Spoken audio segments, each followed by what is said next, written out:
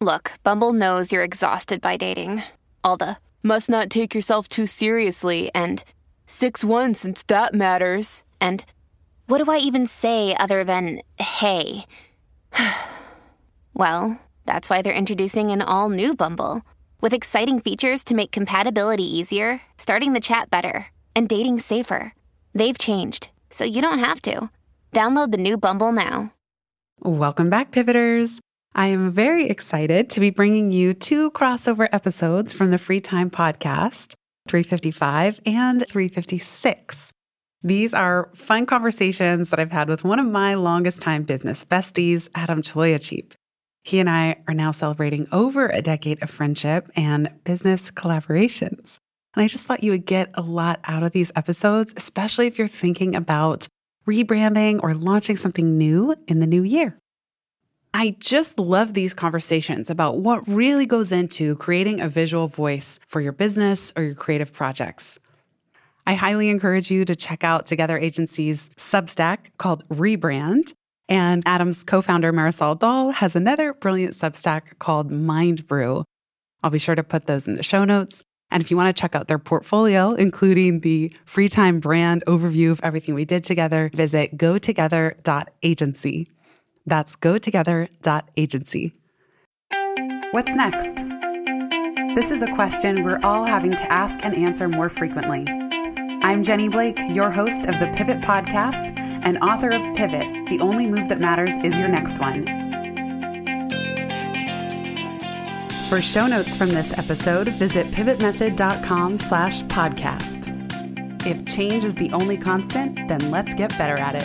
Here we go. We're here in the new year, and there's all this new year, new you energy. I'm curious about the new energy for a business. And specifically, I asked you back on the show to talk about how a business owner can know when it's time for a rebrand. And I think there are different levels of this. So there might be a brand refresh, a spruce, maybe judging some social media, templates. And then there's sometimes comes a point where a business owner might feel like they really do need a rebrand. It's not a new business. They may or may not have had a formal brand strategy before, but that's where I'd love to start with you. Who are the people that come to you and how can they know that it's time for a rebrand? A lot of times when we are first contacted, we actually will do that on the first call and have some back and forth over email if that helps. Sometimes clients just need to talk it through. They don't necessarily know if they need it. They feel like they need it. They might feel pressure from the outside. A friend or an advisor has brought something up to them and they need to verify. And at Together, we really choose to make sure that we put our heart and soul into every brand that we work on. We need to make sure that they're also in the right place to dive in, because an actual rebrand or just creating a brand, as you know, is a lot of work. And you need stamina, and you need to be able to stay up late, give feedback, nuanced, and get into the details, which while doing that and running a company or possibly trying to get another company off the ground and using the rebrand as part of that extension, it's a lot of work. So a lot of things to handle. Usually, we would say that there are kind of 3 key things when there's a telltale sign that it's time to rebrand. The first one is your brand is a liability to your business. Maybe your brand is keeping you from making sales, getting deals. People are going to more compelling competitors. Another one is brand's business model has shifted. Maybe you have more products and services. Suddenly your name, your identity, you are growing out of it. And then the last one is maybe your brand name no longer works. So sometimes names help move a company in a completely new direction, in a new growth model. And so we need to think about where's the future of this company going, starting at reinventing everything from the ground up. I love these 3 things that you've outlined. It's so helpful. And when you and I first met, in fact, the latter 2 were true because I had life after college. I had hired a professional designer at one point halfway into that project. But by 2012, 2013, I had completely grown out of it. the business model shifted and the brand name no longer worked. So you were there when we did the interim site, jennyblake.me. And then, of course, you were there for Pivot, the Epic logo, and now Free Time.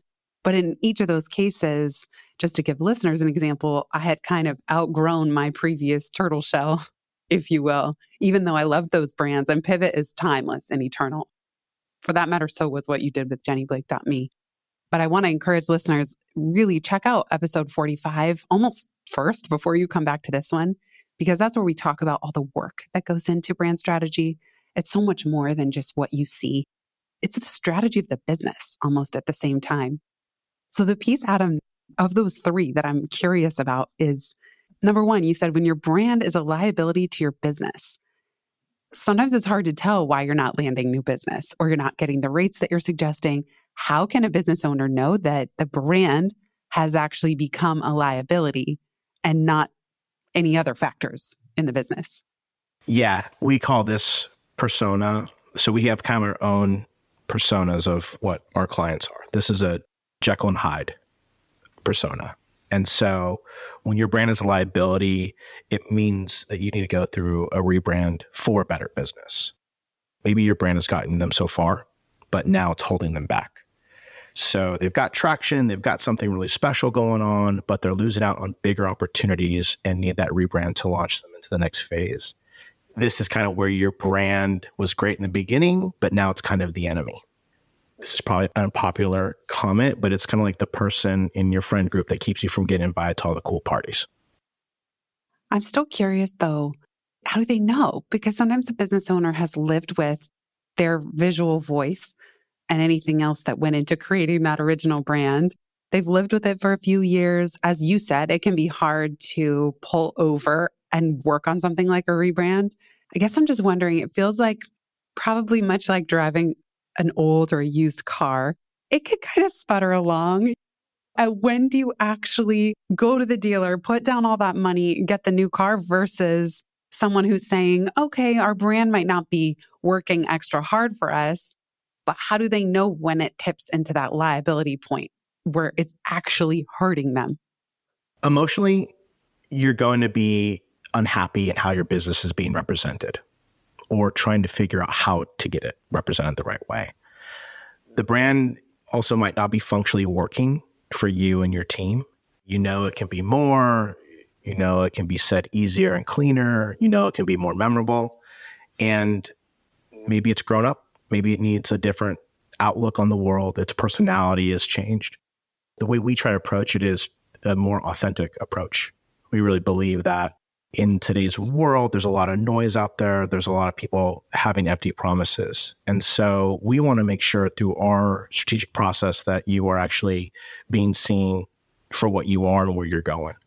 You don't need a peacock here, but we need to make sure that we need a full brand expression that is related to you and it's at your fingertips and you know when to dress the part. Great analogy with the car. Maybe it's working. Maybe it's getting you there. It's high mileage, but maybe personally, your lifestyle's changed. Maybe you've grown. Maybe you've now got a family and need a bigger car. You have moved and you have to drive 4 or 5 hours to get to family. There's all these kind of factors that come into play that will then start telling you that you need to upgrade. That reminds me of talking with my brother who many years ago, he was in real estate. I think he was working for a brokerage, but he would have client meetings, or it could have been when he was trying to get his own thing off the ground. And the car that he drove was really important. So if he drove a pickup truck, that was a signal that he gets his hands dirty. He's the guy to buy your house from you at a great price. But if he was meeting with somebody to do a business deal with or start a company, well, that's where the Porsche. He would, I need a used Porsche so I can show up at these meetings and impress people. And it kind of makes me feel the same way when we're talking about brand and when it's time for a refresh.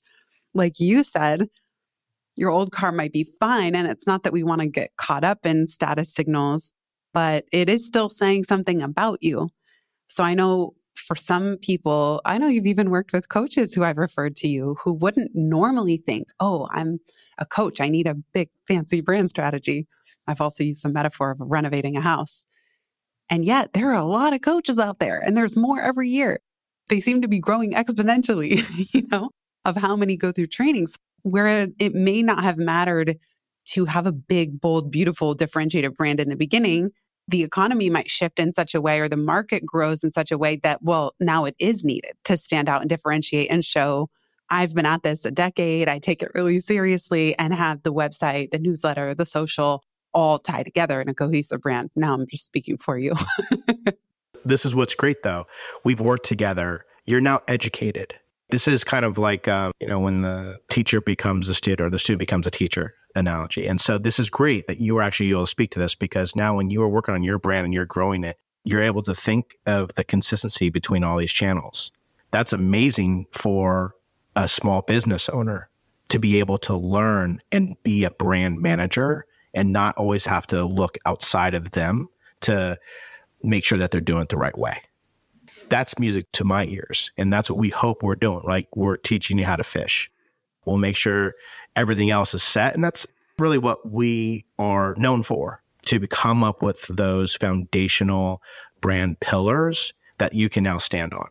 And I think what's great too is we try to leave room that if you do grow or there's an extension of your brand, it's a smart enough system that you can easily use items from it to do that. And then, when you get to a certain level where you really need to grow or some vertical is taking off, maybe you'll come back to us and we help you refine that and make sure that the whole system works cohesively together.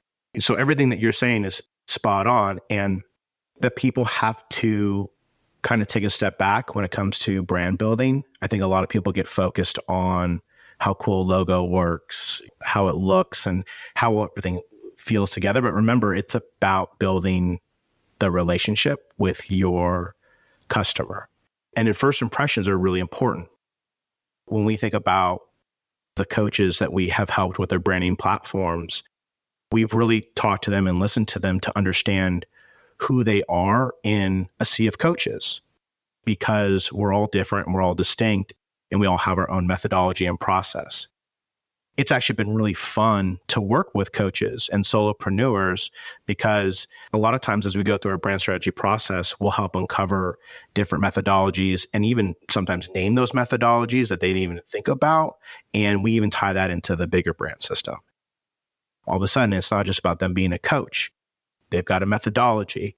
They have a POV on how they lead and how they teach people. And so you start having these like distinct brand pillars about who they are that then they can kind of stand on and explain who they are in the world, and it will help them stand out differently. And on top of that, we have really dope designers and artists, so we always make it look really, really good too. But the core, strategically forward, the core of that brand is already created before we even get to the looks of it. We'll be right back just after this.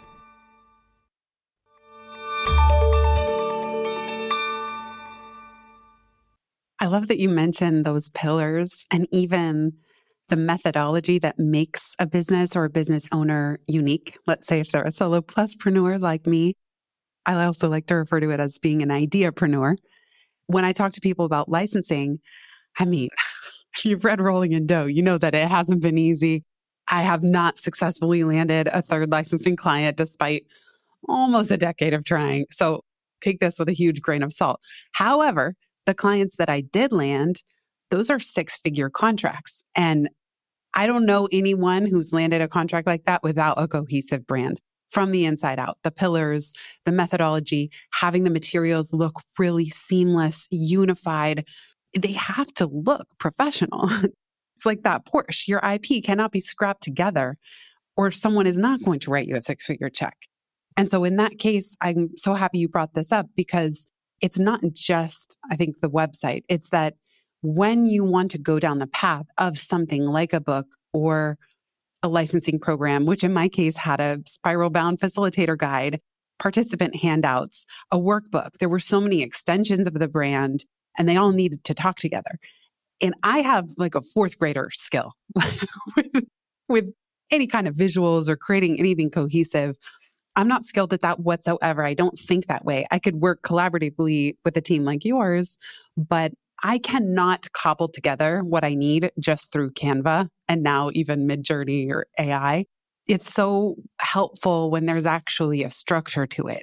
to the pillars, the thought pillars, the methodology, but also then all the ingredients that you would combine to create a cohesive set of materials that if you run a business that has a business model where you are trying to land maybe VIP coaching clients or speaking gigs or a book deal or design a book or any of the rest, that's where I think it really does make a difference. Yeah. And to echo that, there's something really relieving when you, as a client, you are actually expressing yourself in full kind of brand therapy mode. We're going through the strategy phase, and we are able to understand it, comprehend it, and come up with different ways, concisely, creatively, bite-sized snapshots, and getting back to you what we think this is and what you're saying to us. And a lot of times we get kind of like the silent, we're actually presenting the brand strategy. They look at us in silence with just a huge smile on their face because they're like, you didn't even just hear me. You were able to elevate it and add more thought behind it that they might have not previously thought about before. I think it starts becoming a very real thing when you go through the brand strategy process because it's, as you said, it's part business strategy, part brand strategy. There is this kind of brand therapy part. We're helping you understand like what to throw out and what to keep. And then we're putting that through our process of what the personality traits are, what are the pillars, what's the 10,000 foot view, and all those kind of extra things that kind of make up the brand strategy. So when you read through it, you really understand the story and you start understanding how you're going to start building relationships with your customers. We'll be right back just after this.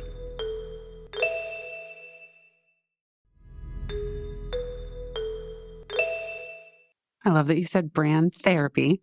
You must have that phrase for a reason. What is brand therapy that you've had to do with clients? When does that come in? It could be throughout the whole process. Currently, we're working on a pretty big brand in New York City right now, and the client is having a big issue with the name change and with the new look we're going. Not because they don't think it needs to be done. They're just attached to something that they saw as their kind of genesis baby of this brand, but now it's just becoming so much bigger than they thought possible, and they're just having a hard time of letting go. So there's always a therapeutic part there where we're trying to help them understand the bigger picture and where it's going to go. Maybe there's a middle ground in what we do with the brand that has some throwback to where it started. So there's always that. And then a bigger part of our brand therapy process is during the strategy and the upfront. I think a lot of times founders, solopreneurs, they come into this process thinking that they already know what this thing is and they just need help unifying it into looking a certain way. And the way we look at it is, even if we might know an industry really well, we still try to come in with a Buddhist mind. Like we don't know anything. We are just trying to ask questions, get very curious, poke holes. And a lot of times these 1 hour client calls turn into 2 hour calls because we are going down various paths and memories and why they want to do this in the first place. And a lot of times that's where the good stuff is. We start going down these random tangent pathways and we just start exploring. And there are actually some really cool nuggets in there that we will notate on our end and say, hey, does this make in the brand strategy? Does this visual moniker that they're talking about, does that come up in the actual visual brand? So we'll actually start taking things because, again, we're always trying to get down to the authentic part of what this brand is going to be. And since you're the founder, you're the leader, you're the CEO, we need to make sure that it really resonates with you.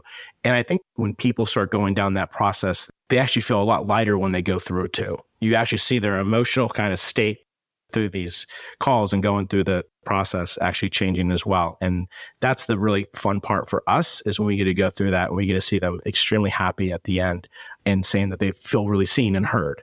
Because the whole idea of what an authentic brand is has become like a cliche.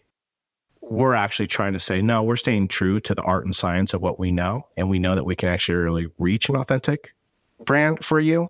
And we don't try to sprinkle too much like fancy words on top of that to win you over. So it's nice to see them see relief, to be seen, to be heard, and us to bring our talents and expertise to make it something very viable that they can actually put out into the world and feel like it really represents them. And then you get that fun feedback from website visitors or people who see it, who in my case with Free Time, went out of their way to say, what the heck is this? Like, I've got your website and I'm utterly delighted. And for me, that was so helpful. I really did feel seen, and I didn't even fully know what the brand or the book or the podcast were. You helped shape that. So I think that's important to say too, that not that you want every client coming to you in a goose state like I was, but it is so cool to feel best expressed in the business, through the business. Again, for me, differentiating because I wanted people to land on the podcast and not know if it was one of the big players, big networks. And I wanted them to see the book and not know if it was hybrid or indie published compared to one of the big five. I wanted it to look better than the top publishing houses. And if I don't say so myself, I think it does. It won 6 awards, thanks to you all. You mentioned process and the art and science of what you do. When a client comes to you for a rebrand, are you actually following the same process as if they were a new client? Or is there anything different if they already have some existing brand strategy or materials? Yeah. A rebrand and a brand, let's say from a blank canvas, usually will go through the same process. Like we were talking before, like the camp of being a Jekyll and Hyde. You have a brand, but now it's a liability. You're losing business, you're losing customers, you're losing deals. We would need to go through the process to figure out, okay, there's a reason why you're losing those deals. Let's figure who you are now. There might be some things we could look back on that and use, but it's actually better and we're better service if we actually look at it with, again, like a beginner's mind and coming in like we don't know anything to see what we come up with. That also kind of comes into the camp of your brand's like a little bit like a Frankenstein. You did a logo one time here, you did a brand strategy later here, you did a website, like everything's kind of all over the place. Again, we would rebrand for better alignment there. I would say that if you are coming for what we would call like a tune-up, right? You need to refresh your brand to like kind of stay in the race. Let's go with the car analogy. You need a tune-up and you need fresh tires to stay in the race. It's kind of like you're doing fine, you're making sales, everything feels cool, but you're kind of on the fence whether you need to update your brand or not. So like maybe while addressing the brand is not urgent, after a few years, you do run the risk of being outdated. There are many brand elements that are stuck in their times. For example, do you remember when every tech company named themselves with an LY at the end? Oh my gosh. Yes. Or without vowels. Right. Michael and I still make fun of Midwoody. Right. Or they had a Flash website. Do you remember when every super professional big movie studio or anything was on Flash? Like absolutely horrendous for mobile accessibility. Yeah, absolutely. So there are times where you're just like stuck. That is a good time to revisit. And we would say every few years, revisit that for what you would call a brand refresh. We call it a tune-up. So do we want to refine the colors? Do we want to tweak the logo? Do we need to add a few new brand elements that would better serve you? Again, you don't need a new car, but you need to tune it up. New tires, stay in the race. Keep things going and running really well. I would also say too, that's really fun about these tune-up moments is that customers and clients also get like really excited to see something new. It re-engages interest when you're able to dive back in. It can become a moment too where you're able to show the world, hey, we're still here. We're still growing. We're not changing the brand from the bottom up, and we're not going through a huge rebrand, but we're refreshing and we're refining and we're polishing. That's always a nice thing to see. I know you have a really dialed in process by now because you've been at this a long time and you're great at hiring incredible and very talented team members. Can you share at a high level what the Together Agency process is? So from the time a new client signs, what happens? Take us through the car wash. Yeah. I'm sticking with our metaphor. I'll give 2 scenarios. You're coming to us like the blank canvas, okay? And you have a business idea, not much else. So we would then, first, we do discovery and research. So we do some surveys with you personally. We get to know your business. We do our own research around your business, your industry, and stuff that we can find that's really interesting, what historically, what it currently is, and where the industry possibly might be going. We try to match that up with your survey answers to understand where you're at and what you might be best at in that industry. And then we will take that and we'll put that into a brand strategy process where we actually start understanding your foundational brand pillars, your personality traits, how you want to talk and be seen in the world through mood boards and tonality exercises. Then from there, we go into the visual brand exercise. We start off with the logo because a lot of times the logo needs to have a lot of meaning within it. It can't embody the entire brand. That's impossible for a lot of logos to do, but it can have one of the kind of top ideas that we want to understand through this brand. And then from there, we'll build out the color palette, the typography system, the graphic elements, the animation elements. And then we start going into whatever applications you might need. It could be a full-on e-commerce website. It could be a simple website. It could be a marketing website. We will go through those different avenues and figuring out what is going to serve you best in your business from a digital standpoint. And if there is a physical point or we need to do some print materials, we work with a lot of real estate clients. So maybe we have to do in-unit stuff. We have to do signage. So whatever the expression of the brand is, we will then create it from there. At the end of our time and journey of this part together, because we have also been startup founders on our end, we understand how we need to have things delivered. So we don't want to have things stuck in a Google Drive that is hard to go through. We use a platform where we lay out all your brand assets in a very organized way. So you can easily just log in, download, and go. Can also share it very easily with other people on your team or other contractors you might have that you need to help develop something with the brand assets. So you've got that. And then at the end, you've got your, what we call the brand guidelines, which is essentially your brand Bible. This is going to show you how to use every asset and when to use it, and just be a reference guide on how things are put together. So a lot of times that we come up with social media templates, email templates, all sorts of different things that you might use over and over. And so those will be readily available through there. And if you want to create something new, you have it as a reference and you know how the brand should come together. That is kind of the blank canvas, a brand rebrand journey with us. A tune-up, a brand refresh would be something smaller. We don't necessarily need to go through a whole brand strategy. We need to go through and see what can we tighten up. Is it looking like a little 10 years ago? Do we need to kind of update it through the style, visual representation? Maybe there are some things around tonality and the copywriting that we should also think about. And are there other assets we need to create that would help push you for the next 10 years? So the tune-up is a much shorter, tighter time frame and turnaround, but we're also not digging into like the nooks and crannies and excavating what your brand is. So I would say those would be like the two main ways you could look at our processes. We'll be right back just after this.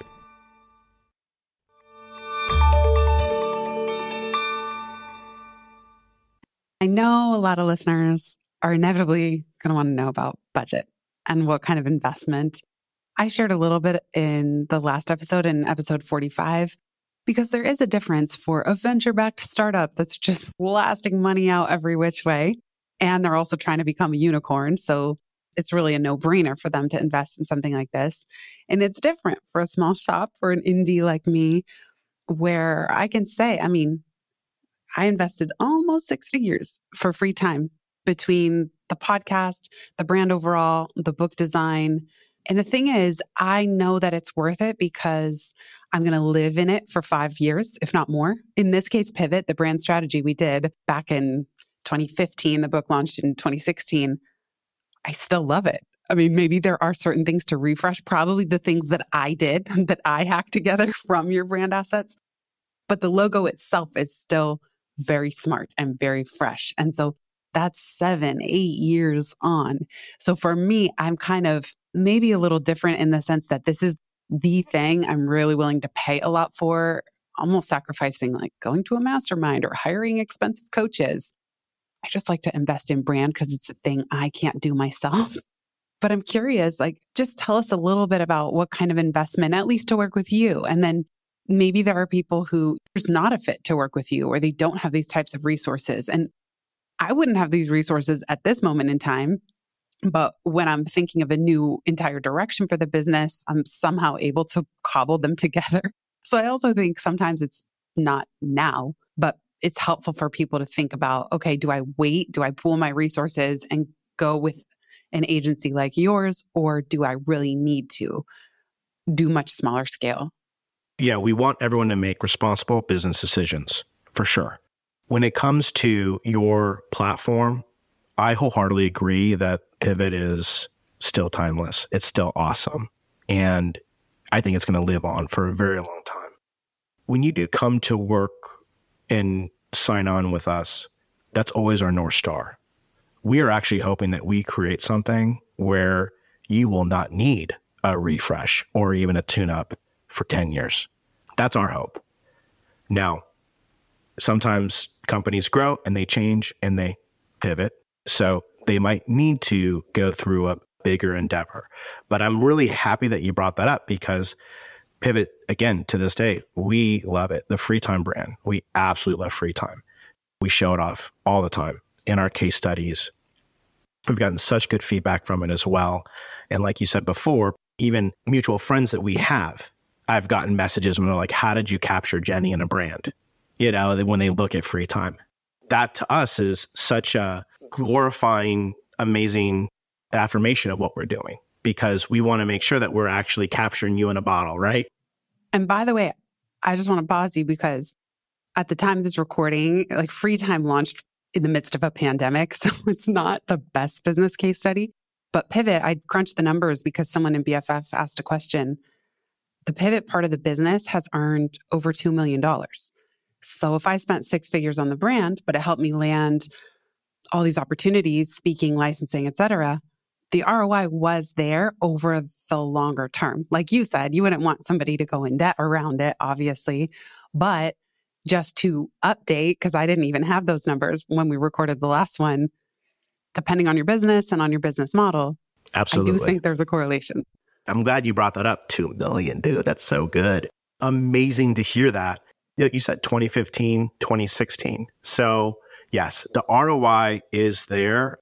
So I would recommend that if you're going to try and build, let's say, a platform like Pivot or something bigger, where you are looking to make 500K plus over a few years, where Pivot went to 2 million, that phase, we would actually want to go through a proper brand. And that would start around 50K. That's because we're a strategy first company. And like I said, we are going through quite a bit of processes to even know what to develop and what your brand IP is going to be. We do have what we call a starter kit that starts at 25K.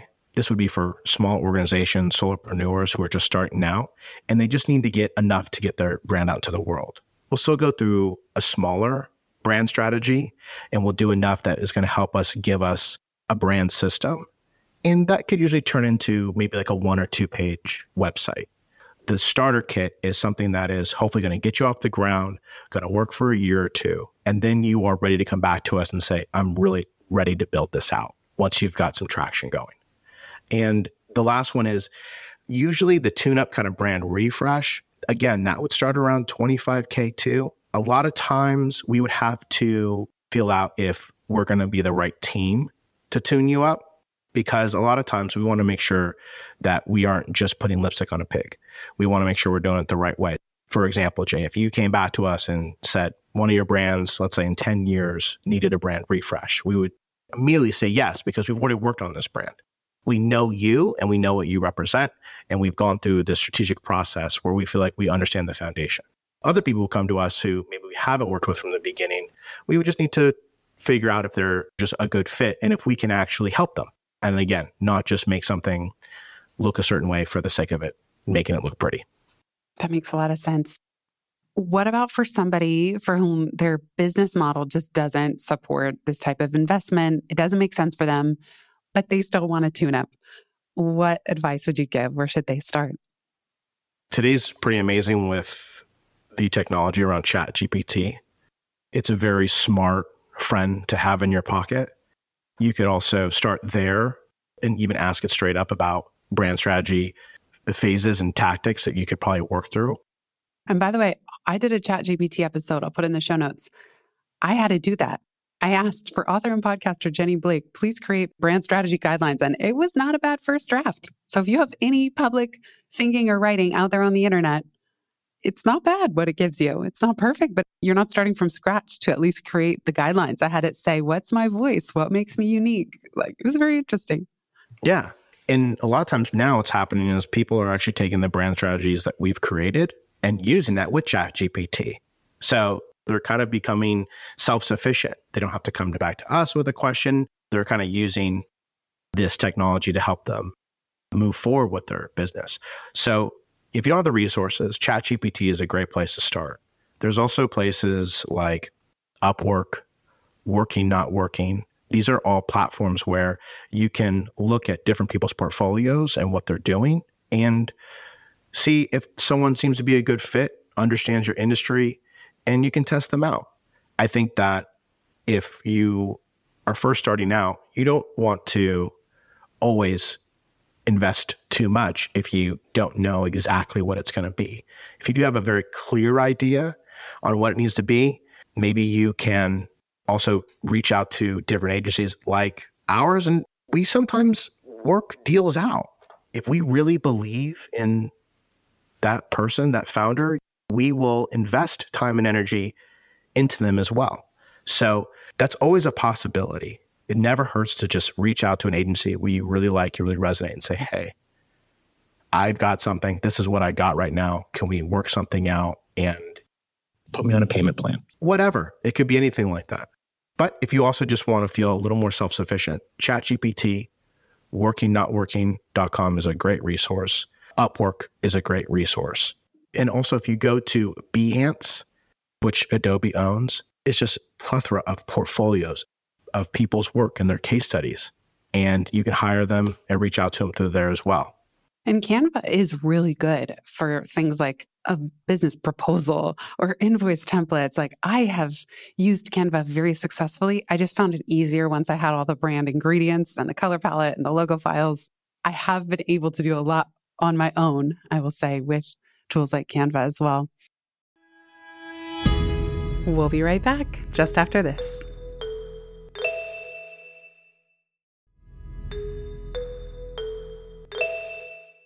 Okay, Adam, I'm just so curious about these 4 personas.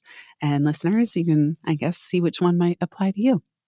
I'll go through them quickly and feel free to ask questions around them. We see all sorts of clients, so they will range widely. But usually 95%, they all fall into a certain category. So the first one is what we call the blank canvas. And that is essentially you have a business idea, but absolutely nothing else.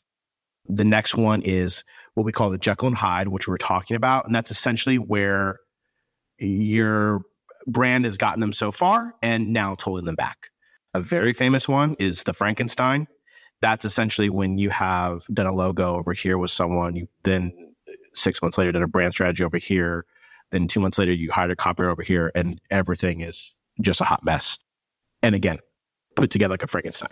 And then the last one is like a tune-up, where it's really what we talked about last time, like a brand refresh, and essentially getting a tune-up of your brand to stay relevant and stay up to date. And if there are some kind of old elements, timely old elements that are still part of the brand, to rethink those. I love the Jekyll and Hyde one. How come you came up with that name for it? Because even the client wrestles with it, right? Oh, yeah. They know their brand is a liability, and they know that it's been working so far, but there's something about it that is going to work against them. The brand in itself is working, but it also can become an enemy for growth. So these are really the 4 personas. It's almost like the stage of brand status of the clients that come to you. So it's not that there's brand archetypes, because I've had actually previous guests talk about that. I'll put that in the show notes. It's not the archetype of their overall brand. It's the stage that they're at when they come to you or they need some brand strategy work. Is that right? Exactly. And a lot of times through those first calls with a client and really trying to understand where they're at, they might think that they just need a tune-up. And then through the conversation, they're like, holy crap, we're actually in this Jekyll Hyde moment here. And so through that discovery, it does help them understand what they need to do to go forward. I think you need to rename the blank canvas to some kind of the zombie, or maybe that one's the ghost, and then Jekyll and Hyde, Frankenstein. And then what's the tune-up? We need some kind of scary monster. Yeah, we could do holiday themes. That'd be fun. Well, yeah, you have 2 out of 4. So the tune-up needs to be like the freshly minted vampire. I don't know. Hungry vampire. I think that they're all fun. Whatever stage you're at with your product and with your brand, these 4 stages, they're all fun to dive into. But I think we love the blank canvas. I think there's something really intimate and honoring of that, really get in the weeds of even understanding the business strategy as well. We try to really bring a business strategy perspective to the brand strategy process anyways, but it's just really get into the business idea, and really distilling that is a really fun part of the process. So just talking about these out loud, I feel like we get a lot of the blank canvas, and sometimes that's where the startups come in. It's fun. Yeah, or branding, like in my case, a book or a podcast. So it's not the business overall. In fact, Jenny Blake Enterprises has no brand. It's a ghost brand. It's a shell company. Yeah, but Free Time was so dope though, because yes, it was an idea of a book, but there's a platform and there's all these other kind of verticals that make up this kind of media company. So for us, it's so fun. And also this kind of ties into like what we're looking for in a client. You also kind of fit the persona of a great client for us. So that also makes it an enjoyable process. Oh, thank you. I actually wanted to ask you about that because I was putting myself back in the shoes of when we would start a project together. And I remember always being nerve-sighted, as my friend Alex would say, totally excited and also nervous. I was often stretching myself and financially, but also kind of nervous doing this collaborative process with you and your team and not knowing how it was going to turn out. And I'm going to spend all this money. What if I'm not happy? I think every client just goes through these kinds of concerns. And I remember also wanting to be a good client for you. That's my people pleaser. I'm just curious, can you kind of walk us through how can a client or someone who's hiring you or anyone who's hiring anybody to do this level of intense work, how can somebody show up prepared as the client? How do they block off enough time? What is it that you need them to do in order to ensure a successful project? Well, let's talk about the mindset that is best serving you and the brand that we're going to create and work on together for the next 3, 4, 6, 8 months. First off, it's going to be a long-term engagement. We're going to really get to know each other. What we like our clients to know when they're coming in is that first, it's a very collaborative process. And you were great with that. So be prepared to take the time to invest in discussions, workshops, surveys. We really encourage our clients to write down their thoughts. Don't just spew them out. You know how it is when you actually write them out on paper on your computer. They become so much more concise, and you think internally to yourself about what you're trying to say and give that type of feedback and direction. Another big one that is really important for clients to know, sometimes these fall into the camp of like when it comes to the rebrand, you have to understand that branding is very emotional. For one, that's what we are actually trying to convey through branding, is building a relationship through those emotional cues. So when it comes back to your brand, we get it. This is kind of like your business baby. You might be coming to us with an existing name, an existing logo, and you probably know the name needs a change. And you know we need a rebrand, but change is hard just in general. Every time we're about to present something, we're like, you're about to be thrown into the ice bath. You hired us to be thinking about your brand, to be authentic, but also think outside of the box. Anything new, especially the more attached we get to our current business and brand, it's just hard. It's just hard to be thrown into the ice bucket. We are also strategy first. And so we understand how you connect with your favorite brands. And that's because there's meaning and depth embedded in the design from the very beginning. If you just come to us and say, hey, copy what they're doing over here, or just spit out a few logo designs without really solidifying the brand first verbally, we're just not your team. The last one is brand definition. I think a lot of people want their brand to say a lot of things. Okay. And you're only going to get 2 or 3 major brand pillars, emotional kind of states through the communication hierarchy. Okay. And what's actually going to sit in people's memory banks. We're always like, listen, we're going to do our absolute best to convey everything this brand is, but the first line of your website can't say everything. And same for your logo design. And we will figure out what core ideas get communicated through what vehicle. Got it. Okay, that's helpful. And what about when even a client who's trying to do all those things and puts proper time aside, has the right mindset? What if they hit some point, inevitable bump in the road where they lose faith in the process, or they hit a dip, or they get really busy and they're not responding? Like, how do you get them back on track, or just the relationship staying moving in the right direction? We try to stay positive and optimistic. Part of the journey and part of going through, we're creating your brand IP. I think people forget that maybe we're not making an actual physical car engine here, but it's going to be your brand engine. There are always going to be bumps in the road, and we might not see eye to eye, but know that we're your trusted advisors. You hired us because of our decades of experience in what we're doing.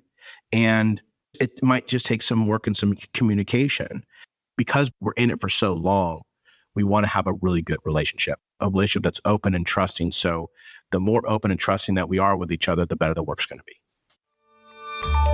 We'll be right back just after this.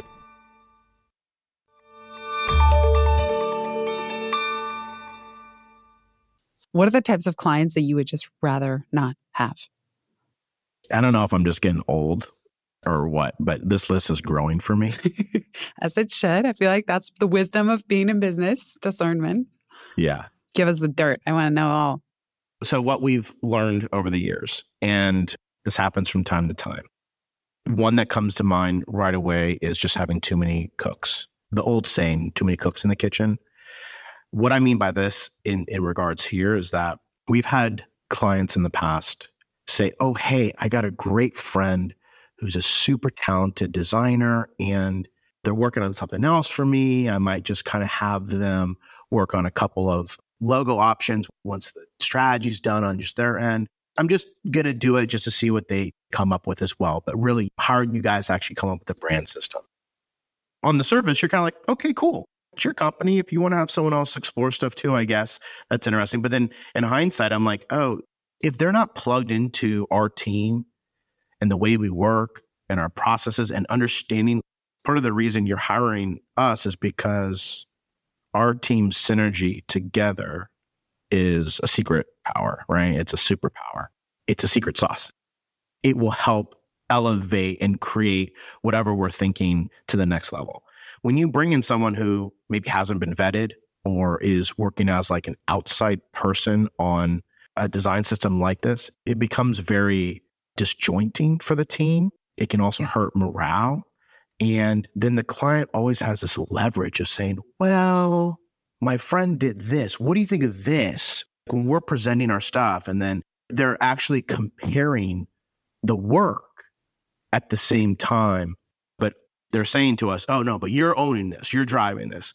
It just gets really confusing because at the point then it's like, well, we're going to end up with a Frankenstein design at the end of this because you've got this other person doing their own thing in an echo chamber and they are just setting you stuff. And then you're wanting to plug it into what we're creating. So it just messes up the process and becomes very frustrating for the team and the morale. And what's unfortunate is a lot of times people will bring in or have other friends who are actually really good, talented designers, but there's a reason why they're on their own, right? That really comes forward. That's the kind of too many cooks scenario. I've literally been on calls where the CEO is going through some sort of moment and they say something that completely derails the conversation, and you will see everyone else on their team with those confused, blank face of what just happened, where are they going with this, and what are we doing now? We'll be right back just after this.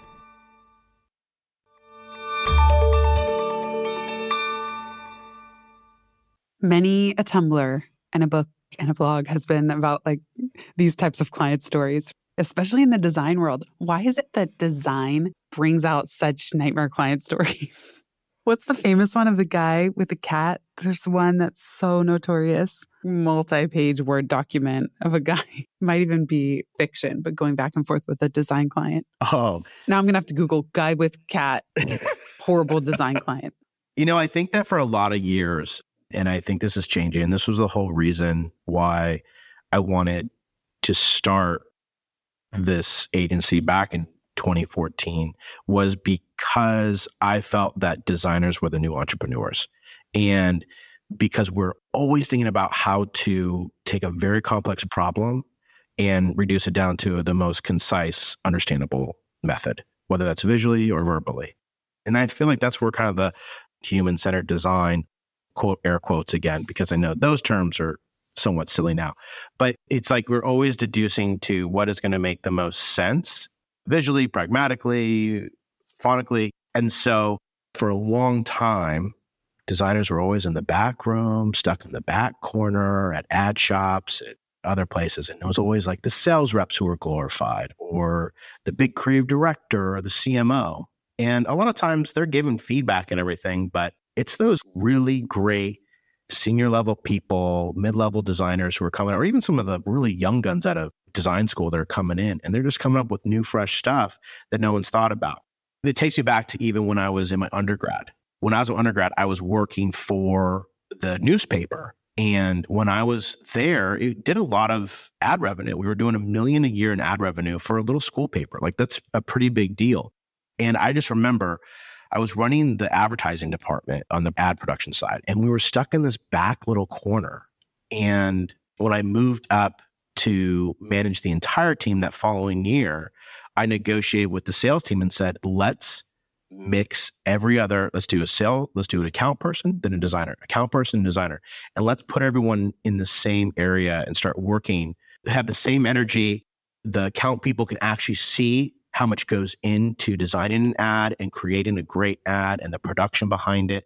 And then the designers themselves could see how the accountants operate and the quotas they're trying to fill and the timelines that they're trying to look at. So we get a holistic idea of what the world was for each of the departments, because all it was back in the day was designers were stuck in the corner and they're complaining about the account people. The account people are stuck over this corner. They're complaining about the ad people. That was my first understanding of like, oh, okay, so there can be like harmony between these worlds. We don't have to be at war with each other all the time to get stuff done. That was part of my mentality when it came to starting this agency, is how do we make a designer first agency where the designers, the strategists, the writers, they're the ones who are glorified and understood on our side. And they're not the ones who just kind of get like beat up. Like they're not the ones, and that's the stigma. In the back in the day, all the designers used to always get beat up and then they would slave for hours. And people don't understand, oh, it's just drawing a picture on a computer. No, there's grids and there's methodology and how you make great type, icon. And there's so much more that goes into it. And it takes hours and hours of time. Any designer out there who knows sitting in front of a computer for 10 hours to work on one icon, they understand the pain of how much time it takes. I think I'm just a big advocate and almost like a bulldog protector of our team in that way. That's one of our big principles at Together, is where we protect the people who are doing the actual work because we know how much goes into it. You were the first person to teach me about grids and the golden ratio and all these fancy numbers and things, and like just so spacing. And even a designer who's tweaking, like making a custom font out of an existing font, might spend 5 hours bending the corner of an R ever so slightly. I would also like to report back that my Google search, guy with cat, horrible design client, was successful, Adam. The number one result is called Missing Missy. And listeners, you know I'm putting this in the show notes. It's from 2010. It is so funny. Again, I don't think it's true because I haven't reread it in a while, but he makes all these posters. The premise is that a woman wants a poster for her missing cat, and then he keeps designing it and she gives feedback, but the feedback is just more and more annoying and the poster gets more and more annoying. Oh, that's awesome. Yeah, it's so good. I also found on Board Panda, worst client comments turned into posters. Mm-hmm. So I really like the color, but can you change it? Mm-hmm. I'm the target market and I don't like it. I know what I want when I see it. That one's for you. Right? Yeah. Exactly. There's a lot out there. And this is why I say, like, we really try to get to know you, your industry and your business. And that's what's so important about that beginning strategy phase, because it really sets the tone of how we're going to work together as well. And we're trying to check as many boxes before we move to the next step. That's where the science comes in, this process-driven steps that we have. That is what helps so we don't fall into those spiraling out comments that leave everybody kind of like looking up in the air of like where we go next. There's been, even from some of the client stories you've already told us, but it's not just one vague comment. It's probably a whole pattern of nothing is satisfying them. They're not able to give feedback. Therefore, the designers are overworking and they're on their umpteenth version. You or whoever is the touch point for that client is struggling. The client's getting frustrated. In a way, I could see it becomes a vicious cycle. And I know you and your team are so good about preventing that cycle from starting, but it's very easy to see how it could. Yeah, it happens. It happens. And that's why we try to stay positive and optimistic. There's always a solution. We're always going to figure out how to get there, or at least do our absolute best. We haven't lost a client yet. Sometimes it does take a little bit more, but that kind of falls into what we're talking about. Like, we need to understand where they are at as a company. Things feel new. Sometimes it doesn't feel fresh. It feels like you're being thrown into an ice bath. There's shock. Sometimes it takes a little bit for the thaw to wear off before you can actually give good feedback too. So that's why we never put anybody on blast. We're like, hey, give us feedback right now. We're like, oh, you might need to really think on this, sleep on it, get back to us in a couple of days, right? Let's have another conversation. We build into our timeline, we cushion in extra time for reviews, for feedback, just in case we're not aligned on something, and we figure it out. Two things that makes me think of. One, there's always a solution. And that's what I found working with you. And in general, even in my marriage, I say in free time, my friend Christine Arilo calls it the sacred third solution. And what I found going through the design process is that maybe V1 was close, but not it. V2 was close, but not it. Then I start getting worried. I'm going to be one of your nightmare clients. But then V3 blows us all out of the water. And in a way, it was worth pressing ahead. It was worth, because it is like a cold plunge when you first see a design, because there's this very fuzzy vibe happening in the creator's mind or the owner's mind. It's just a fuzzy vibe. And your team is trying to take the first crack. And so it often does look vastly different because I can't convey my imagination. And then the point you said of you got to sit with it. And I remember you telling me that more than once. Sit with it. Let it simmer. It is surprising at first. It's almost like if a fashion stylist comes and gives you a new wardrobe, you look at yourself in the mirror, you're like, that's not me. I'm wearing dirty sweats every day. It just doesn't look like you. But that doesn't mean it doesn't look great. It's just that there's this jarring moment of having to sit with and imagine that new thing. And so I think sometimes there is nuance there of when it's not right yet versus, oh, it's just so surprising. I have to sit with it and actually I can cozy up into this. But I think, I'd imagine you've nailed it, because at least is my experience as the client. It's like, this is it. Hallelujah. You start hearing angels singing because it really clicks when it works. Yeah. This happens a lot more in like the blank canvas phase. If a client's in the blank canvas, there are going to be maybe some more iterations because we're taking something that was an idea and making it concrete. And it's not always what you think it's going to be or what it's going to feel like. So it might take a few versions to go through. And we bucket that in. I mean, that's why there's a certain price point, because we are creating digital art that is going to be used as a marketing vehicle, right? And it's your personal IP. So there's a lot of things that we are also trying to check off as we're creating them. And we want them to be artistic and pleasing. And we're checking off all the scientific check boxes that like, this is going to be easy to read at this size and that size. And the colorways are going to work well together across digital and print. And there's all these other things we have to look at. That's why we bucket in like, this might take 2 or 3 rounds to get there. That's all part of the process. Even in book cover design, what's strange to think about is that it has to look good as a 1-inch thumbnail. And that's the way the majority of people are going to encounter a book cover for the first time nowadays. It's not going to happen in the bookstore. I, to this day, still haven't seen Free Time in the wild in a bookstore on the shelf, even though we paid to have it in airports and such. So it's like, how do you design a cover that looks great when you hold the physical product and it looks great blown up online? But then most people, I don't even know what percentage, 80, 90% are going to see it for the first time in a search result on an online retailer. And it'll be 1 inch. Does it translate at that size? That's still kind of like a new thing. You got to remember, App Store only came out in 2007. It's a new thing that now we have to think about how it's going to look as a low thumbnail online. How's the spine going to look if it's sitting within a bookshelf? How's the front of it going to look if it's being presented in an airport gift shop? There's a lot of things to take into consideration. Then budget, as you understand, print methods, different legibility and visibility colors for the type. And people might be like, oh, that's just a book cover. People are now starting to understand like, oh, this is much harder than I thought it would be. My budget is just loading. Please wait.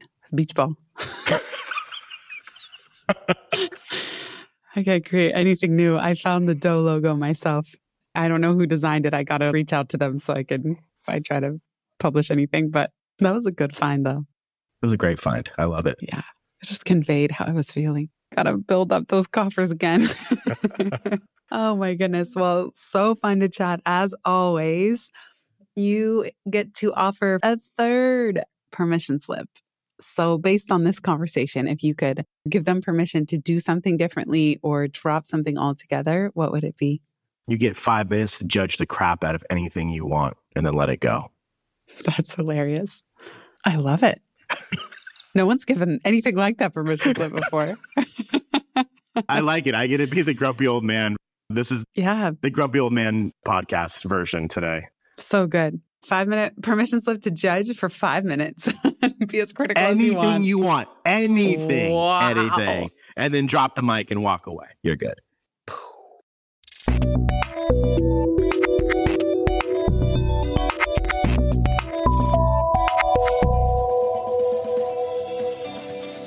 Thanks so much for listening to this episode of the Pivot Podcast. Make sure you don't miss an episode or my insider tips and templates by signing up for Pivot List, a curated twice-monthly newsletter where I share the inside scoop on what I'm reading, watching, listening to, and the latest tools I'm geeking out on.